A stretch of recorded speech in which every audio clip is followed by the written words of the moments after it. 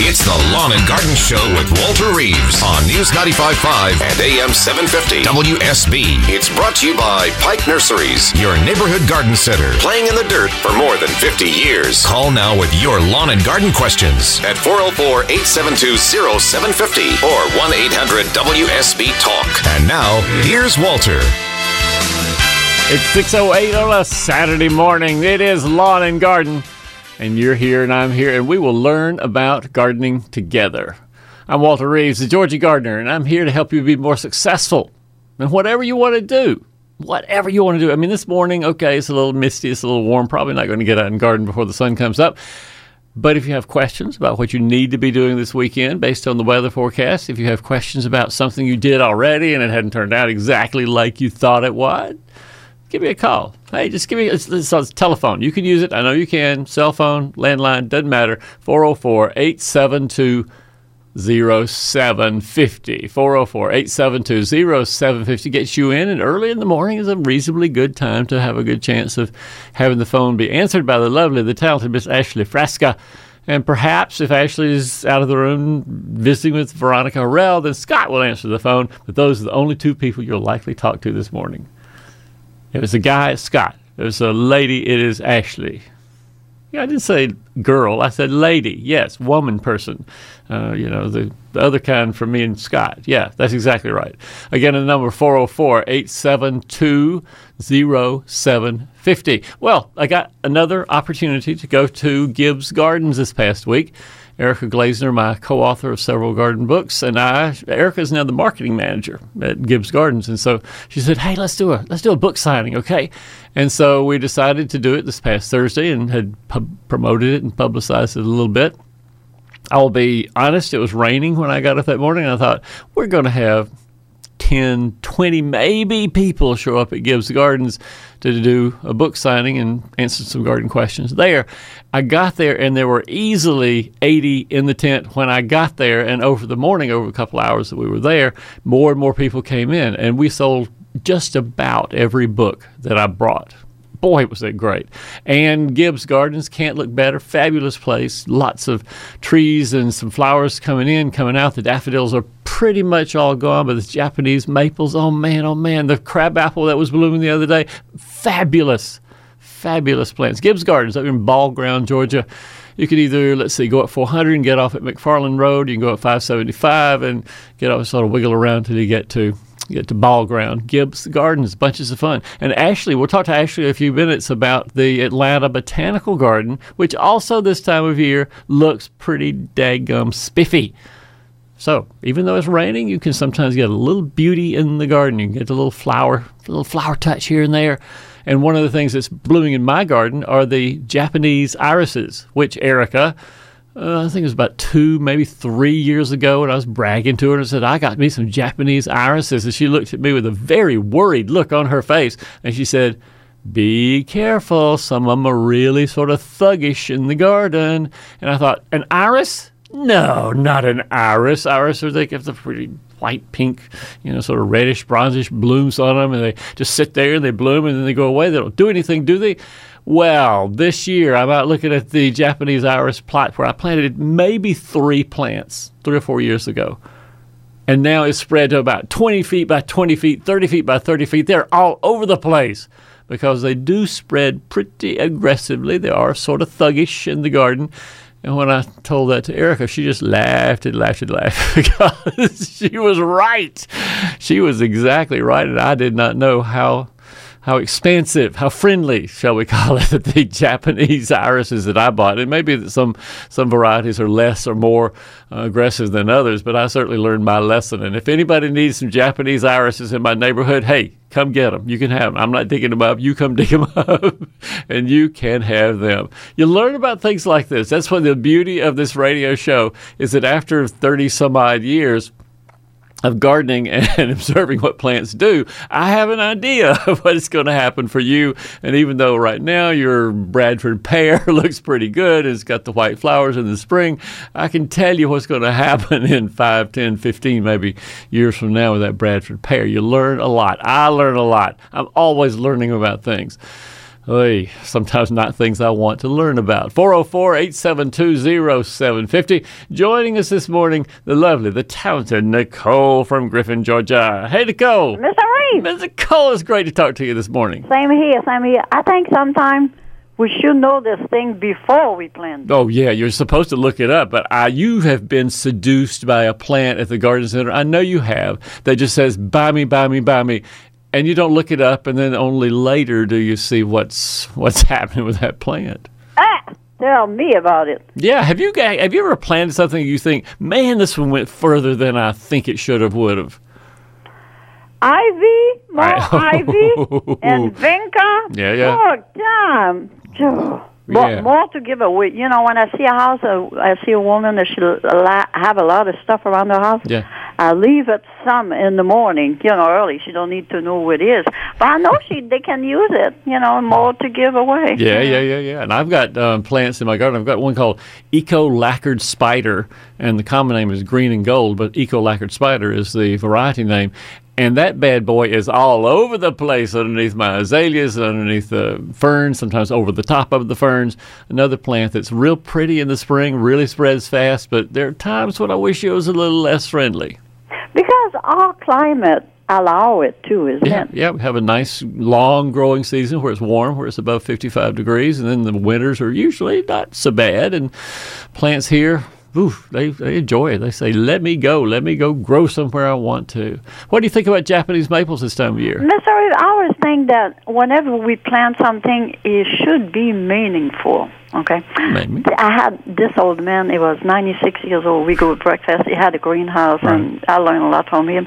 One day he brought me 2 Japanese maples, exactly the same. Yeah. Okay. I'll plant them. One in the front and one in the back. Yeah. One in the front is full sun. It's bright red. The one in the back is fully shade. It's bright yellow. And I said, 2 exactly the same, but look at the environment. Yeah, exactly. But every right. time I look at those Japanese maple, I think about him. And how much, he changed. So it's meaningful that you have those Yes. 2 Japanese maples, and the 2 of them distinguished from each other a little bit by the color of the leaves, depending on the environment in which they live. And that's true for people too, Nicole. There's some kids who just seem to thrive no matter where you put them. They're going to be the top kid in the class or the top kid at the camp. And there are other kids you think, oh, bless your little heart, you're going to have a hard time in life. Yeah, things are different for plants and people. Yeah, because they have obstacles they have to go through big time. Yeah. And they make them stronger, Some if you, kids, I think that you and I probably had some hard knocks in our earlier life. I mean, certainly growing up on that little bitty tiny farm in which my dad and mom brought in 5 children, that, it wasn't the greatest environment for a kid to grow. But my parents were both very confident that we were A, pretty smart, and B, going to go to college, that their attitude and their leadership for us certainly made us, all my brothers and sisters, and perhaps including me, made us be able to survive in the world. Because they stayed together and there was no kamikaze. Peace and quiet inside the house every day. Remind me again how many brothers and sisters you have, Nicole. Well, it's 12 of us, Mr. Reed. Oh, a dozen children. Oh, my gosh. How old is the oldest and how young was the youngest when they were born? The youngest is 50. Uh-huh. The oldest is 73. So I was almost at the end. But, I mean, look at the memories now. The oldest know exactly what we're talking about because he remember everything, But the youngest don't know a thing because we already moved out the farm, Yeah. So, but still, it's just a great environment on the farm. Yeah. They never scare. Open the door. My mother just said to go to the river sometime in springtime as well. The only way, that was the only fear. So we go with the current, Yeah. But beside that, boy, it was wide open. Could never make better memories than this. I guess not. And, my my siblings this past week, we were talking about my mom and dad and trying to fit the pieces together of a certain puzzle we have with my father and where he got that particular characteristic. And of course, he's passed away now. He's been gone for 15, 16 years.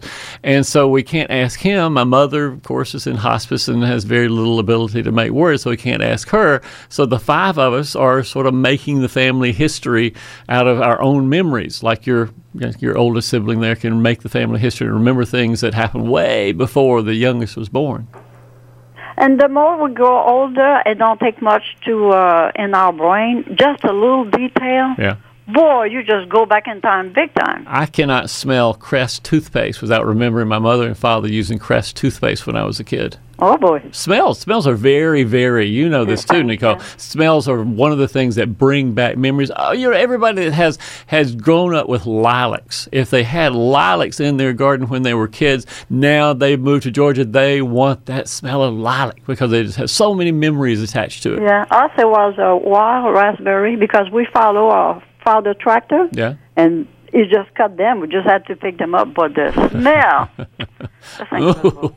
I heard you. Just like that.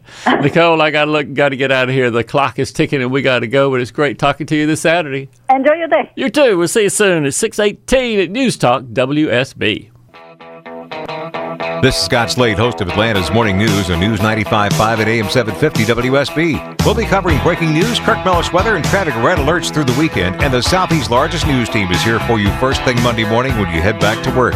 News 95.5 at AM 750 WSB. Now back to Walter Reeves, the lawn and garden advice you need. And a quick weather update brought to you by Ackerman Security. You know, if you had a Bermuda lawn, this would be a pretty good day to fertilize. They're up above 70% greened up, most of them that I see. And so if you can sort of watch out and see what the rain is doing out there, get your fertilizer spreader out, fertilize Bermuda lawns, wait for the rain later this afternoon to sort of wash it into the soil. All is good. That's what you do based on the weather today. Overnight, we'll have a 50% chance of rain. Afternoon highs today in the mid-70s. Very nice outside. Clouds remaining tonight, low in the low 60s, and a 100% chance of precipitation overnight. That's why fertilizing Bermuda lawns would be awesome today. For a full weekend forecast, it'll come up in 10 minutes on News 95.5 and AM 750 WSB. Oh, I've got a great question coming up in the next half hour. Keith in Bogart has something happening to his crepe myrtles. Yeah, I want to talk to Keith. David in Tucker has a question about lilacs. David, I guess, wants to have the smell of lilacs in his garden. Right now, Billy in Snellville joins us on Lawn and Garden. Hey, Billy. Hey. Hey. I got me some hellebores, and I looked at my tag, because I say my tag, yeah, and it said split them after 4 to 5 years, and I write down everything I plan in my journal. Yeah. And they've been 5 or 6 years, and so they're about 6-7 inch diameters. And do you dig the whole plant up, turn it upside down, and split them like irises? Sort of. You just take a sort of. They're not like middle? iris that has a great big thick rhizome that you can generally use a knife to cut it apart from the main mother plant. But you're right. The first process is to dig up the hellebores, turn them upside down, maybe take a water hose and wash some dirt off of it. Sometimes, Billy, there is a single plant there and you just can't divide it. It's got a real thick stem and there's no other offsets to saw apart. But sometimes there might be 1 or 2 or 3 little bitty hellebore plants right there at the base that came up from seeds that came, several years ago. And so you just take your luck. You take your hose, wash off the dirt and see what you see. And if it can be divided, then get off the little babies and plant them somewhere else. You just helped me out a lot, Betty. You just flat did it to me. I'm glad I got up and waited for this phone call. Billy, it's my pleasure. So my pleasure talking to you. Thanks for calling. Thank you, sir. 404-872-0750 gets you in to take Billy's place.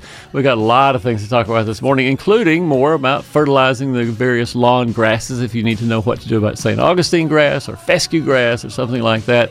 The number again, 404-872-0750. We'll be back right after news.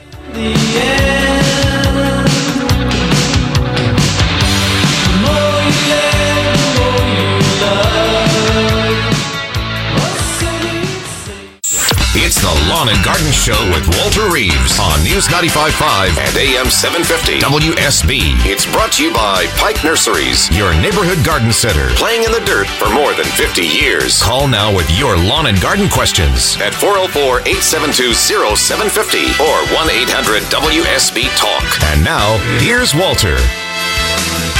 6:35 and 63 degrees outside. This is Lawn and Garden. I'm Walter Reeves, a Georgia gardener, here to help you be more successful and to bring a little happiness into your life as well. All you got to do is call me, 404-872-0750, just like Keith and Bogart did a few minutes ago. And here's Keith on the line. Hey, Keith, good morning. Morning, how you doing? I'm all right. So what did you see? What do you see it on your crepe myrtle? Well, I have some, they're pretty mature. They're about 3-4 inch on the base. Yeah. And there's a little hole, and there's just looks sap or something weeping out of it. It started with one, and now there's several on my crepe myrtles. How about that? I'm going to give a public shout-out to a guy named Chris Waters, who's in the landscape maintenance business, who sent me back Wednesday, I guess, of this week, exactly what you described, Keith. He had 2 or 3 or 4 crepe myrtles on maybe a property that he was maintaining, and they had the oozy, gooey stuff coming out of the trunk. Yep. He says, I'm going to associate this with Asian ambrosia beetles, but I want you to confirm it. And when I looked at it, and I asked him a couple of questions, and he confirmed that that's what he saw. The little holes that Asian ambrosia beetles make when they bore in a previous year are now leaking sap from that crepe myrtle out of the holes and making this gummy, oozy, sappy thing that bugs sometimes. You'll see little no-see-ums and flies and things like that will come up to it and drink because it's a little fermented, and they like to have a little alcohol in their diet. So that's what you have. There was a hole made in the trunk by an Asian ambrosia beetle, little bitty, 1/16 of an inch, maybe an 1/8 of an inch big hole. And now with all the sap rising and going up and down in the crepes, out it comes, gets a little yeast on it, ferments, and all the creatures that like alcohol come see. So that's what you got, Keith. Okay. No, it won't hurt it or anything then? Nah. I mean, you wash it off if it's objectionable, but that's about all you do. Okay. Good deal. That's what I need to know. I appreciate it. You bet, Keith. Thanks for calling. All right. Bye-bye. I'm just so thankful that Chris sent me those pictures, because if he had not sent me pictures of what's going on with the crepe myrtles and the Asian ambrosia beetles, then I wouldn't have had quite the same amount of information that I had to be able to talk to Keith about that. Send me pictures, if you want to, on my website. You can, down at the lower right-hand corner where it says Contact Walter, it'll open up an email program, and you can send me pictures. Or better yet, if you have things that need identifying, you can go to Name That Plant. And that's part of the Walter Reeves website as well. And we'll name whatever you got. Our friend David is out in Tucker this morning and joins us on Lawn and Garden. Hey, David. Hello. Hello. Heard you speaking of lilacs, and someone had brought them up to me as an aromatic and butterfly attractor, and I wonder if they would serve the job if I planted them down by my curb. But I got a smattering of information, of course, the usual full sun, and also they need good drainage, maybe with a little sand in the mix. David, you're breaking up real badly, so get to your question so I can get to that. Okay. I heard they can mature. It takes them 3 years to mature. How big do they get, and how much work do they require?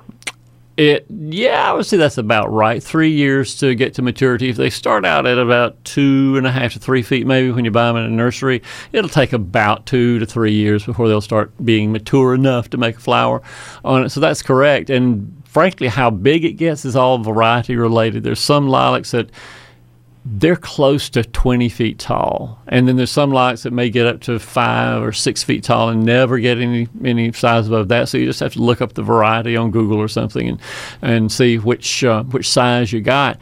And I think well-drained soil. I've got 2, 3 now in the backyard that bloom every spring, have just amazing amounts of fragrance, big white flowers on one, big purple flowers on the other.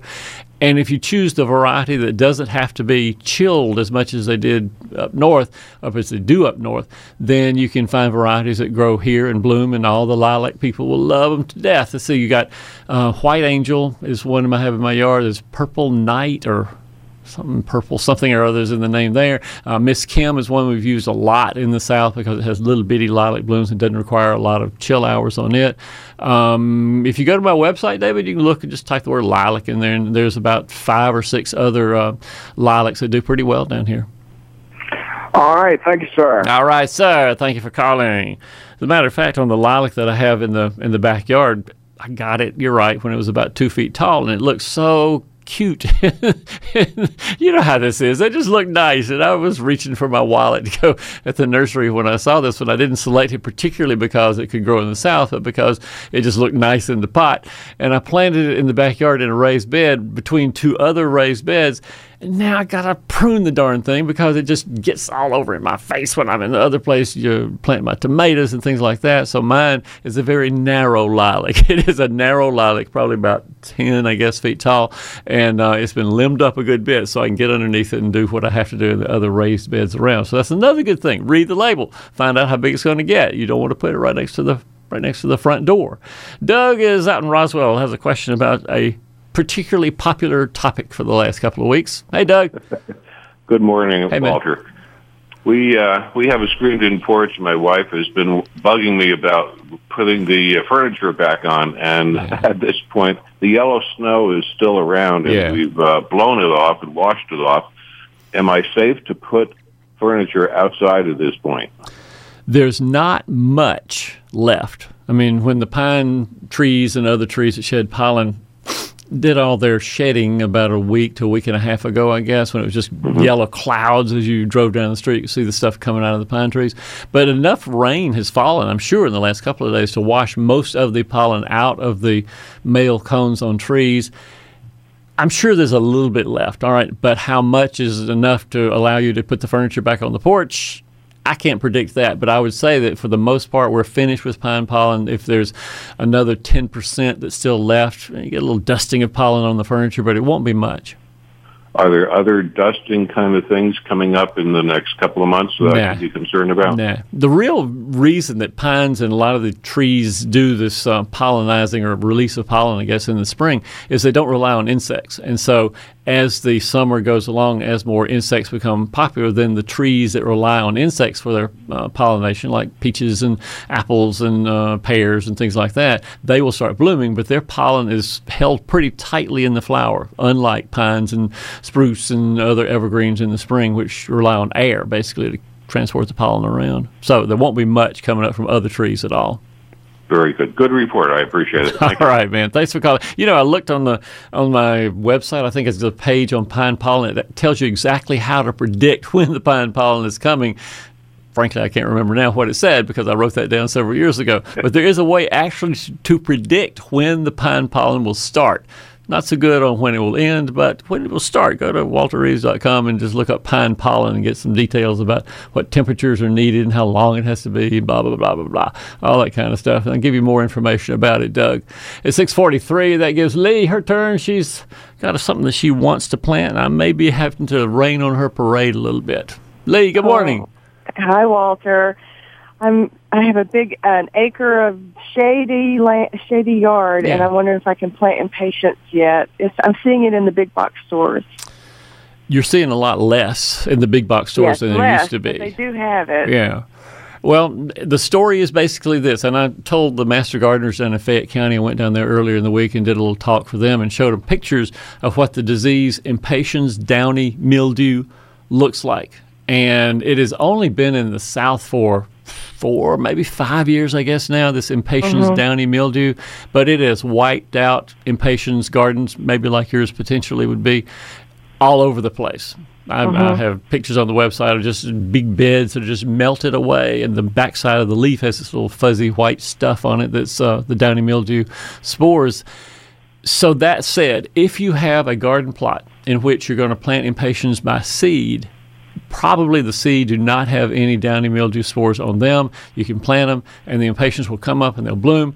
But if there's any transferal from, say, an impatiens you buy at the big box store that might have been exposed to the downy mildew spores, or if you get some from a neighbor, let's say, and she had it in her garden and you put it in your garden, it is a virulent disease. And that's why the big box stores and Pike are very reluctant to carry it much of anymore, because it just dies because of impatiens downy mildew.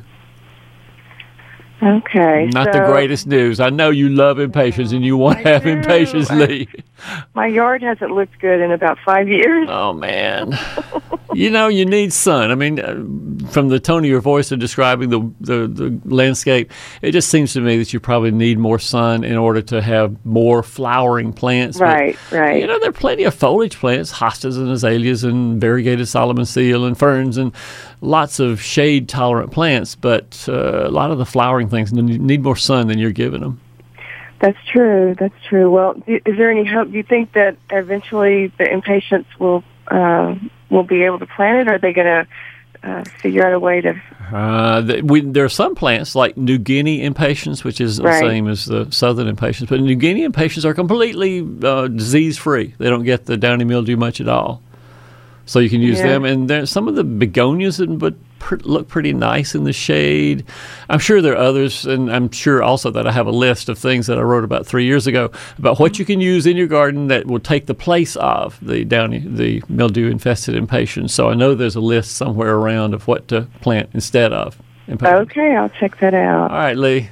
Thank you. It's great talking to you. We'll see you soon. Okay, bye-bye. Linda is in Atlanta, and Linda has a comment, let's say, about pollen right now. Hey, Linda, good morning. Well, good morning, Walter. How are you this morning? I'm bright-eyed, bushy-tailed, pretty well, yeah. Good. So, continuing this discussion on pollen. Yeah.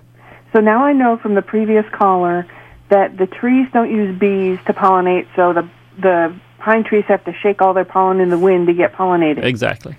So, do you have any thoughts on why it is affecting people so much worse now than it did like years ago?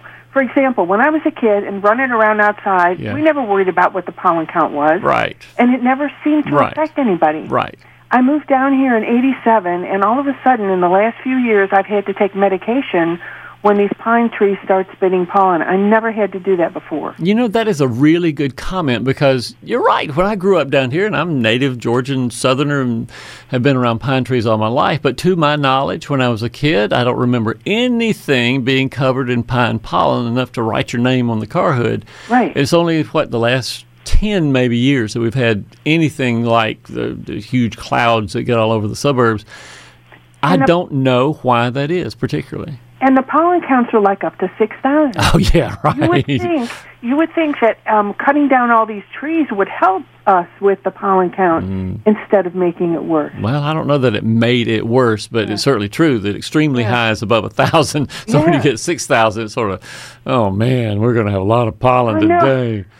I don't know if anybody else, if any listener, maybe a botanist or somebody who has some thoughts about this, if any listener has an explanation of why we never had, to my memory, never had any conversation about pine pollen when I was a kid, but now we do. Hey, I'd love to hear the theory. I'd love to know what you think. Let's find out. Maybe we'll find later this morning, Linda. Keep listening. We'll see if anybody has any comments about that. It's 6:48 at News Talk, WSB. This is Scott Slade, host of Atlanta's Morning News on News 95.5 at AM 750 WSB. We'll be covering breaking news, Kirk Mellish weather, and traffic red alerts through the weekend. And the Southeast's largest news team is here for you first thing Monday morning when you head back to work. News 95.5 at AM 750 WSB. Now back to Walter Reeves, the lawn and garden advice you need. And it's time for a weather update brought to you by Ackerman Security. You don't think of Scott Maxim, our engineer, as being a poet, yet he penned these lines: "Rain, rain, here to stay. The sun comes out another day," which pretty well describes our weather for today. Nothing but clouds all day long. 50% chance of showers today, and then the highs will peak around the mid-70s. So it's going to be nice. It'll just be possibly wet. Overnight clouds remain with a 100% chance of rain. Thunderstorms until morning. Overnight lows somewhere around the low 60s. Stay tuned. Atlanta's most accurate and dependable forecast comes up in 10 minutes on News 95.5 and AM 750 WSB. Brother Jack, driving around 285, trying to find the end, joins us on Lawn and Garden. Hey, Jack. How you doing? I'm all right. What you need? Well, Governor Deal signed the bill allowing cannabis oil to be used for different medical reasons here in the state of Georgia. Right. But the surrounding states, it's still illegal. Right. So somehow or another, they got to figure out how they're either going to grow it. That's talking about the wildwood flower, or I believe they'll probably just go around to all law enforcement agencies and take everything out of the evidence lockers first. That would be the first. They probably got quite a stash there, but eventually they're going to end up having to either grow it here or find a way to get it into the state to be processed. To be legal, yeah. And I think you're right, and people have pointed that out. I saw in the AJC there was an article about exactly that. Okay, it's legal to consume in Georgia. Deal signed the proclamation of the law the other day, but how are you going to get it from Colorado, California, someplace else? Exactly. Right. I don't know the answer, Jack. That's a Herman Cain kind of question. He may know. He may have some thoughts about the legality of cannabis oil and how you get it here in the state. But at least it is legal once you got it and you're inside the Georgia borders. You can keep it. And if you got people who are listed in the law as being eligible to have it. So it's hard to know at this point what the final answer will be.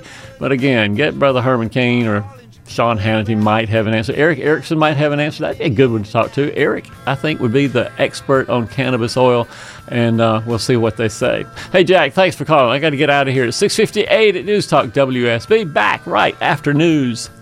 Well, she moved down here at the age of 18. She blew the boys away, it was more than they'd seen. I was introduced and we both started grooving. She said, I dig you, baby, but I got to keep moving.